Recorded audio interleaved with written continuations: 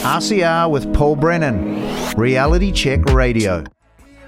Okay, a few days ago here on Reality Check Radio, you heard a montage made by coronavirus plushie, and that's had a lot of attention. It showed New Zealand health officials and doctors promoting the vaccine, the COVID-19 vaccine, Pfizer vaccine here, to pregnant or expectant mothers, obviously including through that their babies, the jab, recommending they get the jab. One of the people who featured later on in that, on the good side of it, was the investigative journalist and broadcaster Sonia. And she was on the Redacted program. That's how she got our attention. So we thought we'd make contact with Sonia and have a chat with her about this. So she joins us. Whereabouts in the UK are you? Sonia, welcome.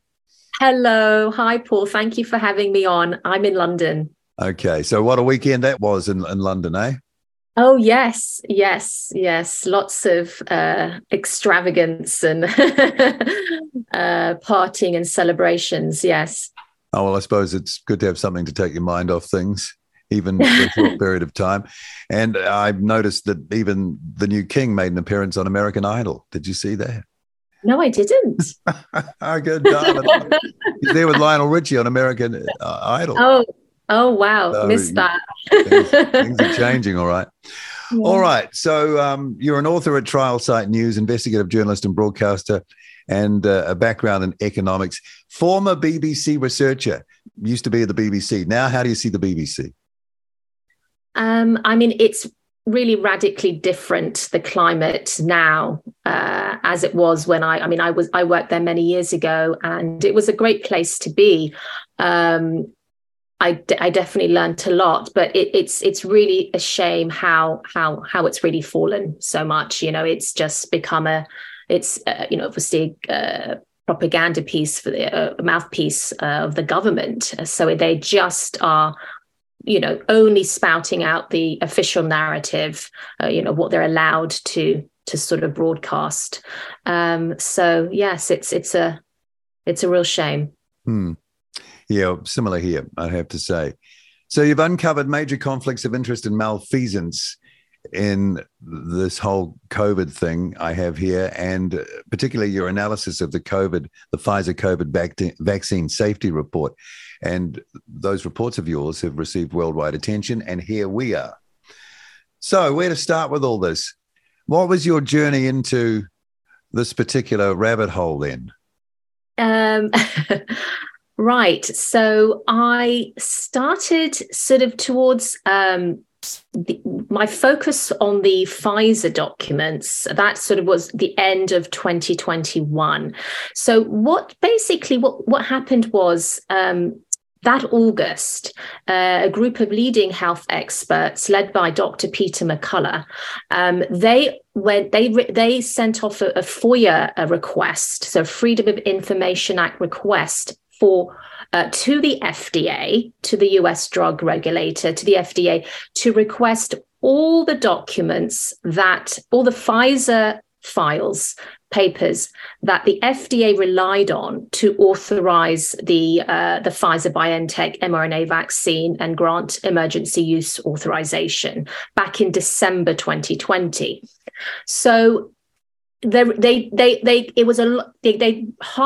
response they got was pretty dismal. They got like a few papers released, so they had to go to court to get a judge's order for the FDA to release all the documents that they relied on, and so this is what we're now seeing, the aftermath of this. So every month now you're getting a whole sort of data dump being released on a website, and that's what I've been going through. So the end of 2021, I first analyzed the Pfizer's cumulative analysis of adverse event reports, and there was it's very alarming data in that. I'm not going to go into that in too much detail, but I'm just going to pick up the pregnancy outcomes in that. So for that, we had.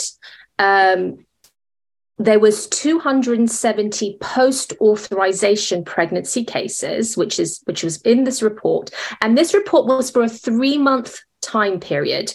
It was from December 2020 through to end of February 2021. So just that 3-month period. And these are the cases, the reports. And this is in Pfizer's own document, Pfizer's own data. So you have 270 post-authorization pregnancy cases. Alarmingly, no outcome was provided for the majority of those cases, for 238 of those cases. So of the remaining 32 cases, which they did know the outcome, shockingly, that 23 were reported as spontaneous abortion, which is miscarriage, and 2 as premature birth with neonatal death, and 2 cases of spontaneous abortion with intrauterine death. So those are very negative, bad outcomes of the ones that we knew about. So, I mean, it's that. So that obviously is really alarming. That is the majority of that number. Yeah. Wow. Yeah. So, I mean, it's just, I mean, obviously a large thing they didn't know, that's what's really shocking, is that they're not following it up, right? They're just all cases unknown. We don't know what happened. But the ones that they did get to find out about was pretty shocking outcomes. Now, just recently, that we had, in the beginning of April, we had the new release of these Pfizer papers. And I was just sort of scrolling through, and I happened to stumble upon this really damning report. This is the Pregnancy and Lactation Cumulative Review. And this is, again, Pfizer's own document, own data. And this document, just to give you some background information, was signed off on the 20th of April, 2021. And it covered the time period from drug development through to end of Feb 2021. And this is just to put into context. This is before all the health authorities were pushing it onto pregnant and lactating women. So this is in the really early days. And it's really shocking data in this report. You have 673 individual reports were identified. This is in Pfizer's own pharmacovigilance safety database. And so you've got the 673, and those are broken down to 458 pregnancy cases. That includes mother and fetus, and 215 cases involved exposure during breastfeeding. So I'm going to focus a little bit on these pregnancy cases. So out of the 458 pregnancy cases, this is involving vaccine exposure during pregnancy, you actually have 53 reports of spontaneous abortion, and they've sort of broken it down where they literally use the term following BNT 162b2 vaccination. And out of those, you have so that's just really disturbing that you've got that sort of leading to miscarriage. This is following the vaccine. But what I really would like to focus on is on the fetal cases. So you have six disturbing cases of babies being exposed to the vaccine transplacentally. And they use that term. This is not me putting my term in. This is Pfizer's term, transplacentally, leading to premature delivery. And I'm going to I can highlight a few of those. Out of the 6, 2 of those involve deaths, right? So these are all premature deliveries, but you have a case where mother was given the vaccine during the 2nd trimester, experienced premature labor, a live infant was delivered but passed away a day later. Cause of death was cited as extreme prematurity with severe respiratory distress and pneumothorax. You have another case where the mother was given the vaccine. This is the 2nd trimester, between 13 to 28 weeks of gestation. Experienced fetal exposure during pregnancy. You have the cause of death for the neonate, again, premature baby, less than 26 weeks, died of severe respiratory distress and pneumothorax. You have another case of after the mother was given the vaccine, the 2nd dose, it specifies, of the vaccine, the baby, there was a report of fetal tachycardia, and that's when the baby's heartbeat is over 160 beats per minute. So you have reports of fetal tachycardia, you've got premature delivery of this baby, baby's hospitalized for 5 days, and then they write the clinical outcome of fetal tachycardia was unknown. So that's just a snapshot of these really horrifying cases.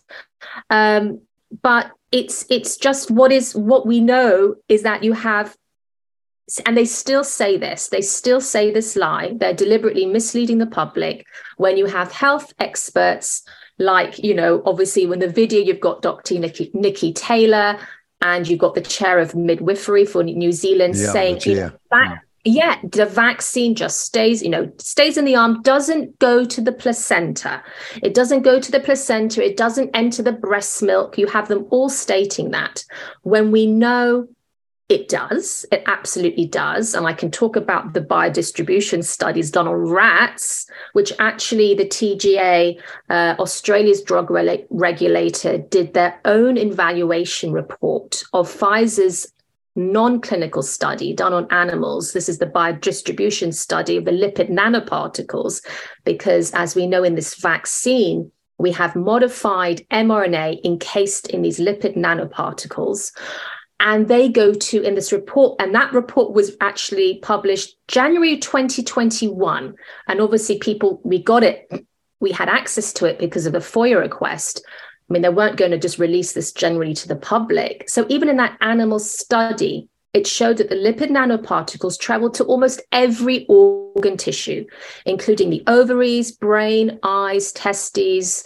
It goes everywhere, right? But it really bioaccumulates in the ovaries, which is very alarming. I'm going to briefly talk about the lactation cases.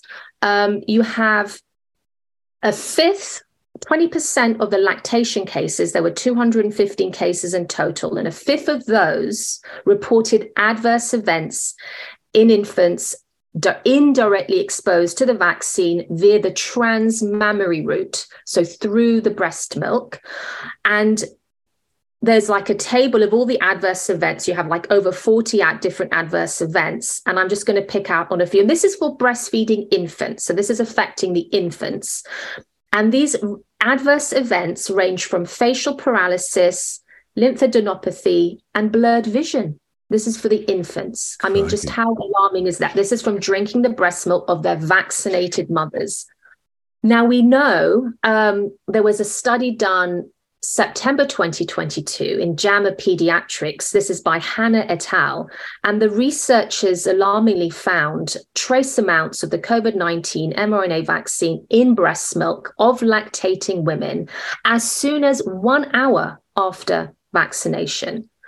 And they write in their report, we speculate that following the vaccine administration, lipid nanoparticles containing the vaccine mRNA are carried to mammary glands via hematogenous and or lymphatic routes. So this is, it's in the scientific literature now, yet you have, and of course, this report, the report, the Pregnancy and Lactation Cumulative Review, when I mentioned, was signed off April 2021.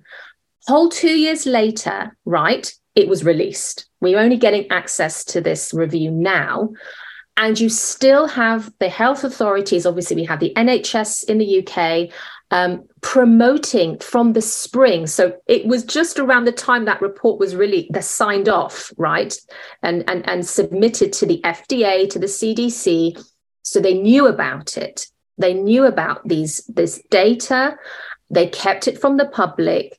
They actively promoted the vaccine for pregnant women, lactating, saying it is 100% safe and effective for that, for that cohort. So it's truly a huge scandal here. I mean, it's a real, it's such the level of malpractice, malfeasance. I mean, it goes beyond all of that because, you're promoting. I mean, really, if you think about it, Paul, pregnant women are told not to eat, unpasteurized cheese and not to eat sushi. But they're saying, okay, you can go ahead and take this novel experimental modified mRNA vaccine.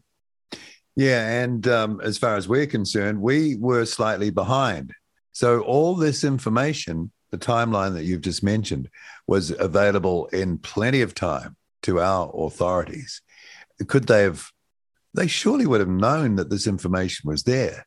They're surely part of, groups that receive this sort of information, being the institutions they are. So this is bombshell to hear this, I got to say. It takes your breath away. It does. It really does. And and we have obviously a very well-known pathologist, Dr. Ryan Cole, and he's been studying placentas that have been given to him. This is after, obviously the baby is after the baby's demise and maybe through a spontaneous abortion, miscarriage. So he's been they've been given him placentas, and he's studied those, and he's saying they're signs of calcification. They're not the right size for the gestational age. And there's presence of the vaccine or spike protein in the placenta. So this is now the pathologist, studying this, saying this is the real data. This is what we've got. This is evidence. But of course, all of this was known around the springtime of 2021, just before the big push to get women, pregnant women, nursing women vaccinated. So it's such a crime here. So those nanoparticles, I've heard them described, what do I know? I'm no expert, but as indestructible. Nothing stops them. No barrier in the body can stop. Yes, so they're so tiny. They go through everything. They're nanoparticles. Yes. So so the molecules in this vaccine are tiny compared to a regular vaccine where it's much larger molecules. But what is so different about this vaccine? It's not a vaccine. It is classified even in Pfizer and Moderna's own Security Exchange Commission filings. This is in the US. They classified their product not as a vaccine, but as a gene therapy product, right? Yeah. People don't know about that. But that's some of us do, but good point. Yeah. So using the vaccine label, though. Yes, to market it, to make it more everybody thinking, it's just like the one we had at school. Yes. And then we have two. So I've studied a lot. So the lipid nanoparticles, there's made up of 4 compounds. 2 of those compounds are completely man-made novel. Yeah, synthetic. One contains polyethylene glycol, which is a known toxic. It induces anaphylaxis, which is a severe allergic reaction. And they are very well documented cases of anaphylaxis happening immediately after the vaccines this injection has been administered. And then you have another compound, which is a cationic charged lipid, and that again is highly toxic. So we have already the literature that these lipid nanoparticles, there was a study done on mice, showed it was very inflammatory in mice. This has always been a dangerous product, right? It was never safe. It was never effective, what it does is, so the mRNA, the lipid nanoparticles surround modified mRNA. It's not even natural human messenger, because obviously we have messenger RNA in our body. It's not from the body. It's been modified. They've removed uridine and substituted for uridine, the natural uridine, they put N1 methylpseudourine. Now, this is something the body has never seen before. So when ribosomes come to read the mRNA transcript, they're really confused. So we actually don't even know that even the proper intended spike protein is even being made. We could be getting aberrant proteins that are divergent from this. And I've done a huge investigation on the fabrication of Pfizer and BioNTech's Western blots, which people can read about. It's on my Substack, it's on my Trial Site news page. And this is really, I've spoken about this in a conference recently. So I don't know. It's just that it really is just really shocking. The more you study, the more you research into this. Well, as you're describing that, my thought was, this sounds more like some sort of virus your computer would get rather than a human being. The virus is more digital than it is biological. It's freaky. Anyway, what calcifies a placenta? I mean, what does that? Yeah. So you have basically, obviously, I'm not a pathologist, not a doctor. No, I know that. But I know that listening to Dr. Ryan Cole, he was, it's the vaccinal spike protein is attacking. Well, it's latching on to the surface, right, of these tissues, and then you have the body's own antibodies sort of attacking it. So that's like an autoimmune reaction going on, leads to inflammation, causes disease. That's what happens. That's why you get the inflammation of the heart muscle, right? You have the myocarditis cases, and that's known a link connected to these shots. So I mean, it really attacks, I would say, almost every organ of your body. You're having now a study that came out about affects the vision, the eyes, and leading to blindness. We know that affects the hearing, tinnitus, hearing loss. With women, menstrual disorders, huge numbers, volumes of reports of, and all age groups too, right?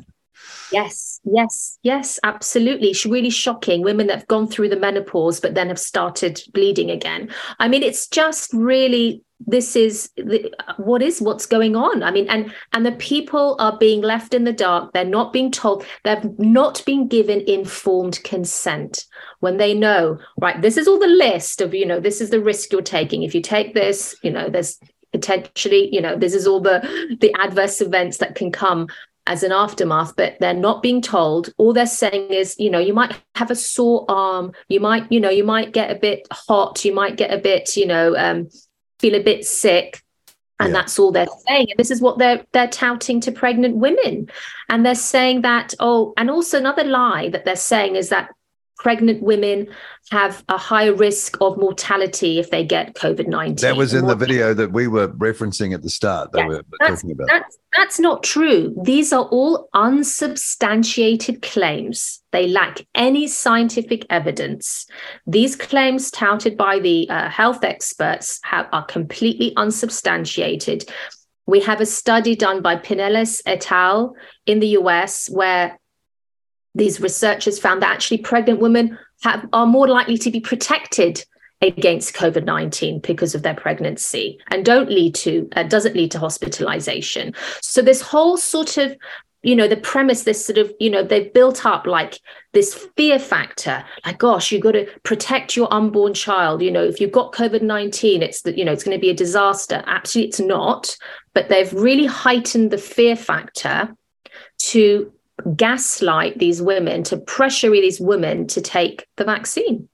That is the ultimate gaslighting, because that speaks to the ultimate concern of humanity, health of pregnant women, babies, all of that. I mean, after that, there's no more.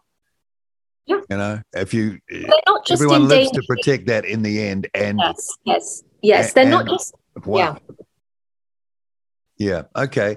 So where to go from here in this chat?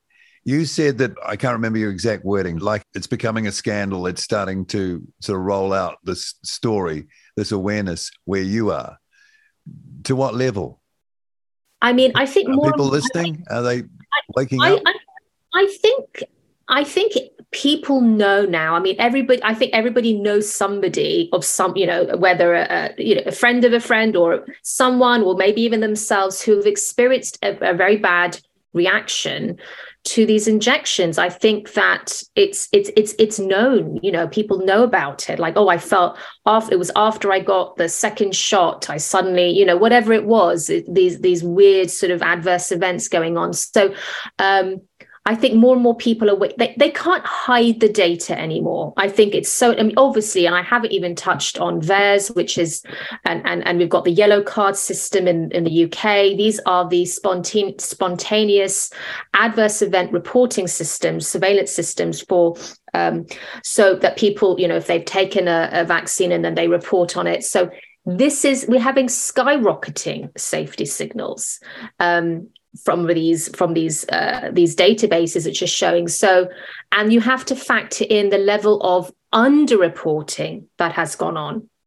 There was a study done in Harvard 2007 to 2010, which they concluded that only 1 to 13% of adverse events are ever reported on these surveillance systems.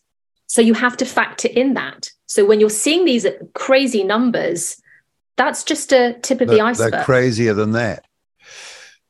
Exactly. Yeah. That's the tip of the iceberg. Do you think it's going to really break out though? Because it's crickets, isn't it, from mainstream media, I take it, and also politicians, institutions, representative bodies, all of those, though no one's saying anything, right? Yeah. No, it's here again. I mean, obviously, the BBC, for them to, I mean, they've done a little bit of thing on the because this is the story of the century, Sonia. I know, and it's places like independent media that is reporting on this, and it's quite obvious why it's only independent media, because mainstream media, right? We've got the Trusted News Initiative, which is helmed by the BBC, set up to combat disinformation, right? And it cuts across big tech, big media, big government, and it is a coordinated, systematic alliance to shut down any dissenting voice speaking up against these injections. I mean, it's really it's so organized, right? It's like a cartel. That's the way I see it, and it's only sort of independent media places like like your radio station. Obviously, we've got independent media, US and UK, and they're reporting on it, and independent journalists like myself, they're actually bothering to do the research, because the data is there, the documents are there. Everything I write on, Paul, it's Pfizer's own data. I haven't made this up. It's not like I've gone to a blog and just grabbed somebody else's stats. I go through these official documents that have been released and that the FDA relied on to grant, emergency use authorization. And I'm going through a lot of the EU reports as well. I've got a really explosive report that's about to get published, the Children's Health Defence Europe, on the periodic safety update reports that's come out from the EU, and there's a damning data in that, and again to do with pregnancy and lactation cases. It's so alarming. So you're just seeing incredible array of adverse events. This is just as from just infants, from nursing infants, just being exposed to this via the breast milk. Or like we said, transplacentally in the uterus. I mean, they say the fact that they can say, oh, it doesn't go there, it doesn't reach, or it just degrades very quickly. It does not degrade after 9 days. There's studies that say that you've got it was Rotgen et al. Study done, where it stated that the vaccinal mRNA and the vaccinal spike protein persists for weeks in the human lymph nodes. We've got scientific literature saying it persists for weeks. We have scientific literature saying it goes to the breast milk. So I mean, it circulates in the blood. There was a study done where for at least 28 days they've recorded where it's just been circulating in the blood. So these lipid nanoparticles go everywhere. Yeah, not just an hour or two in the muscle on the arm. That's exactly. We've given up on that one. Okay, so in the video that we've seen in the soundtrack that we've played, the New Zealand people in there, the doctors and there was the midwifery woman and others, sounded incredibly confident about what they were saying. Like there was no debate. It had been settled. They made out that they had seen information and were informed, and that they were imparting this confidence to people on the basis of that, when clearly not only they weren't, but they had time. The data that we've talked about in the Pfizer COVID vaccine safety report and all the data that goes with that had been available to them in months before this all started to be pushed. Yes. So how do we explain this First of all, this total belief, this total confidence, when you know that you actually don't have much to go on, not like you, who's actually, taking a deep dive. How do we explain this? So I'm going to talk a little bit about this very biased retrospective study. This is done by Lipkin et al. This is the big study that they hang their hat on to say, oh, it's totally safe for pregnant women to take this vaccine. So it was a study done. It covered, I think, 8 or 9 different health centers. This is in the US. And you have they tout this huge number, 65,000 women, right? Actually, it was only 10,000 of the 60,000 that received the vaccine. And this was either the Moderna or the Pfizer mRNA vaccine. But what is so alarming about this study is that only 1.7% of the 10,000 women who were vaccinated were in their first trimester. Right? Only 1.7% were in the remaining were in their second and third trimester. Right. Now, we know that there is a significant confounding factor because 80% of miscarriages or spontaneous abortions occur in the first trimester. So they basically have injected bias into this study. They've skewed the study results, making it appear that the mRNA vaccines were safer than they actually are, because it's it's such a limited study, right? And they've hung their hat on this study, saying it's totally safe. When actually, if you go into it and look at the supplemental, information, if you go in, it's really alarming how limited the study is. And there's a confounding factor, that they haven't, taken that into account. So it's completely biased. And also those researchers of that study have all ties to pharmaceutical industries. If you go into the declared conflicts of interest section, all of them are like that work for Pfizer or BioNTech or receive funding, so it's well, a bit of seized on to that. Sorry? You say they've seized on to that report that you've just mentioned. So this was released, so it was around that sort of, again, same time of 2021, around that springtime, and then they were just doing a big push based on this study, saying it was totally safe. You're not seeing there are no adverse events happening. I mean, literally, they use those sort of absolute terms. Yes. There's nothing to see here, so safe, 100% safe. And this is what all the health authorities really around the world were based on this study, based on this retrospective study. And it was an observational study. It wasn't a randomized control study. A randomized control trial, is the gold standard of what a trial should be. This is just an observational one. So there's a huge amount of confidence. The information that you mentioned, just describing that, again, was available to them. They could have done what you did and others and had a deepish dive in and seen, the declared conflicts of interest, though they might have been part of that themselves. I don't know. And, the points you're making on, what trimester was considered, they could have done that. They're supposed to do that. That's their job. But they didn't on such a serious matter, like more seriously than you can imagine. It just blows my mind.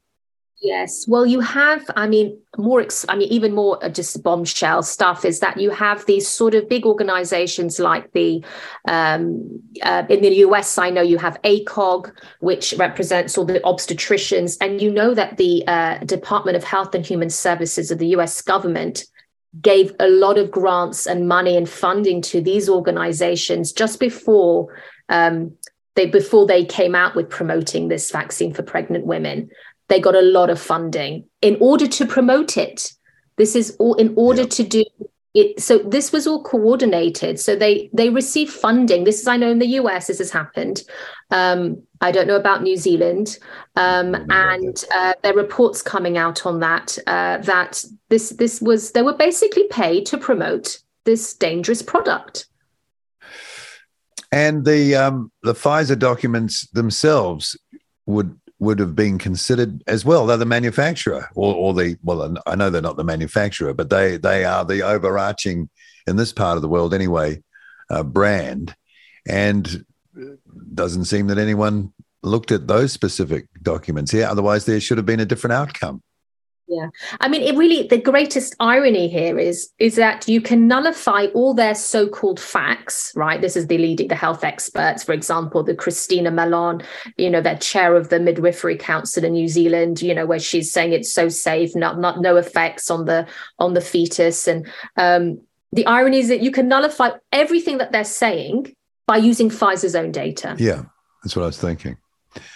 Okay, so we know that I don't know specifically how many women that might have been caught up in this horror there are in New Zealand, but our vaccination target was 95%. Many say we got to 90 or within cooey of that. And then talking about the scale of this around the globe, and it must affect specifically in the area we're talking millions of women and babies. How big do you think it is on the numbers? Is there any way we can sort of get our arms around that? I mean, it's hard to say. I mean, it's just, all we know is you've got to look at the VAERS in America, yellow card here in the UK, and you see miscarriage rates sky high. You're seeing a drop in the fertility and the birth rate, which is really happening. So there was a working paper published, and they stated, I think in Germany and Sweden, they've noticed a big drop in the birth rate following the vaccination, the rollout of the vaccination program. So you're seeing it. This is the aftermath, so it's, and we know it also affects men. It goes to the testes. It affects the sperm as well, the mobility of the sperm. There was a study done on that came out. So this is just catastrophic. We know that, again, I mentioned the menstrual disorders, but that's indicative of a woman's health, reproductive health. It's a reflection of the reproductive health. So it all ties in together. There's something awful happening.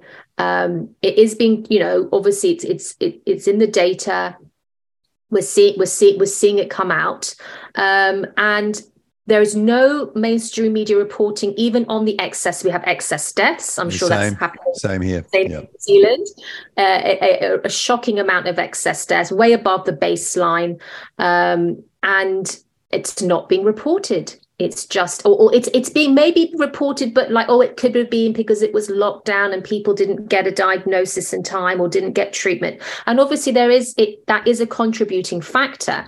But they completely ignore the elephant in the room, which is the introduction of a novel gene therapy product being injected into the population at large, to children, babies down to 6 months of age, and obviously pregnant women. Can that last, that silence, do you think, sort of getting towards the end of our chat now? How, what has to give in the end? Well, I think it's up to people now switching off their sort of mainstream media, wherever they're getting their news from, that is just basically government sanctioned propaganda, and really have to dig deep, do their own research, go to, independent journalists like myself, and find, they can find this, there's a real, I think, a growth in this sort of, independent media that hasn't been captured, right?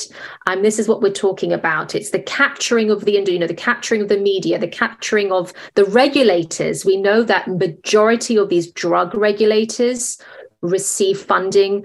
They're funding in the form of application fees by the very industry they're supposed to regulate. So I definitely think the drug regulators need to be completely disbanded and built up from scratch, and be independently funded, right, by the government, by the taxpayer, it started out that way, right? Exactly, because these drug regulators they've been captured, every one of them, all of them. And there's a revolving door where they go from a pharmaceutical exec then gets a job at the drug FDA, or from the FDA they jump on and become a board of Pfizer. So it's just this revolving door happening, and it happens the same. It's the same with the MHRA here. These are compromised, captured agencies that are supposed to, in theory, promote public health, but they're doing the exact opposite. The question is, do they know they're doing it?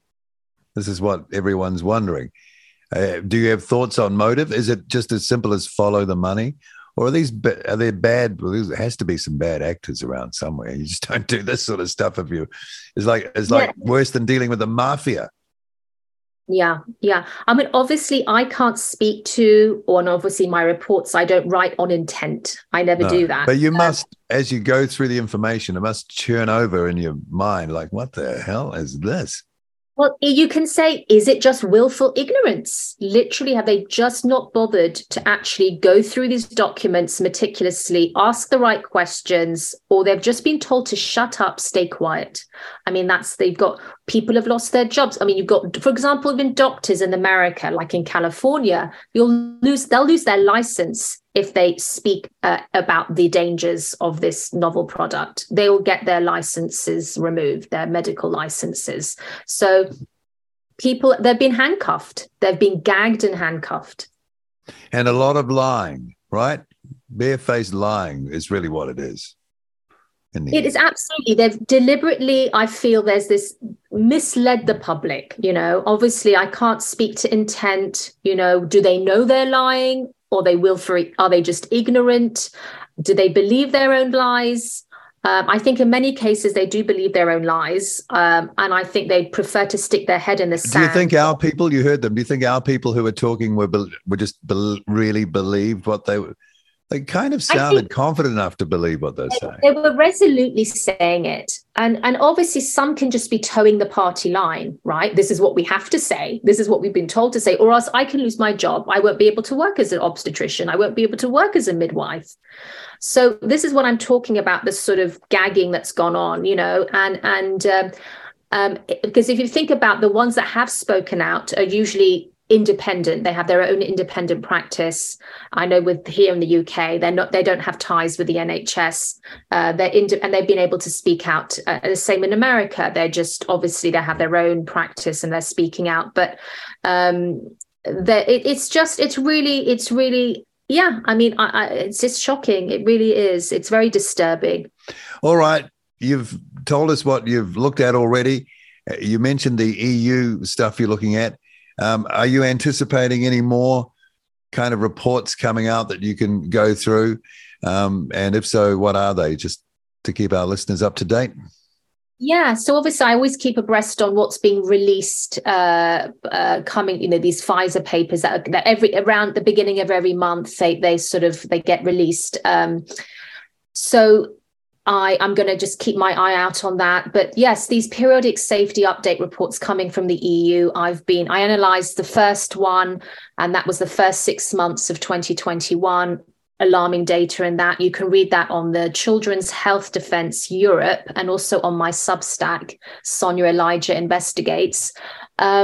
I'm now analysing PS, so it's periodic safety update report number 3, and that was for the in 2022. And again, it's just really it's just horrific. You've got cases of adolescent deaths, children dying, baby. I mean, across the board, it's really, really alarming what you're seeing in these reports. And again, we have the European Medicine Agency, that's the drug regulator for the EU, again concluding that the benefit risk profile of this product is favorable. Like they're just still pushing it like it's so safe when it's completely not.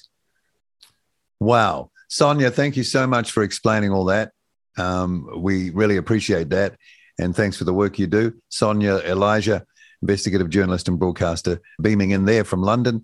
And we'll follow your Substack and what you report back, and maybe we can talk again sometime. Thank you again. Yes, I'd love that. Thank you. Thanks for having me on. RCR with Paul Brennan, Reality Check Radio.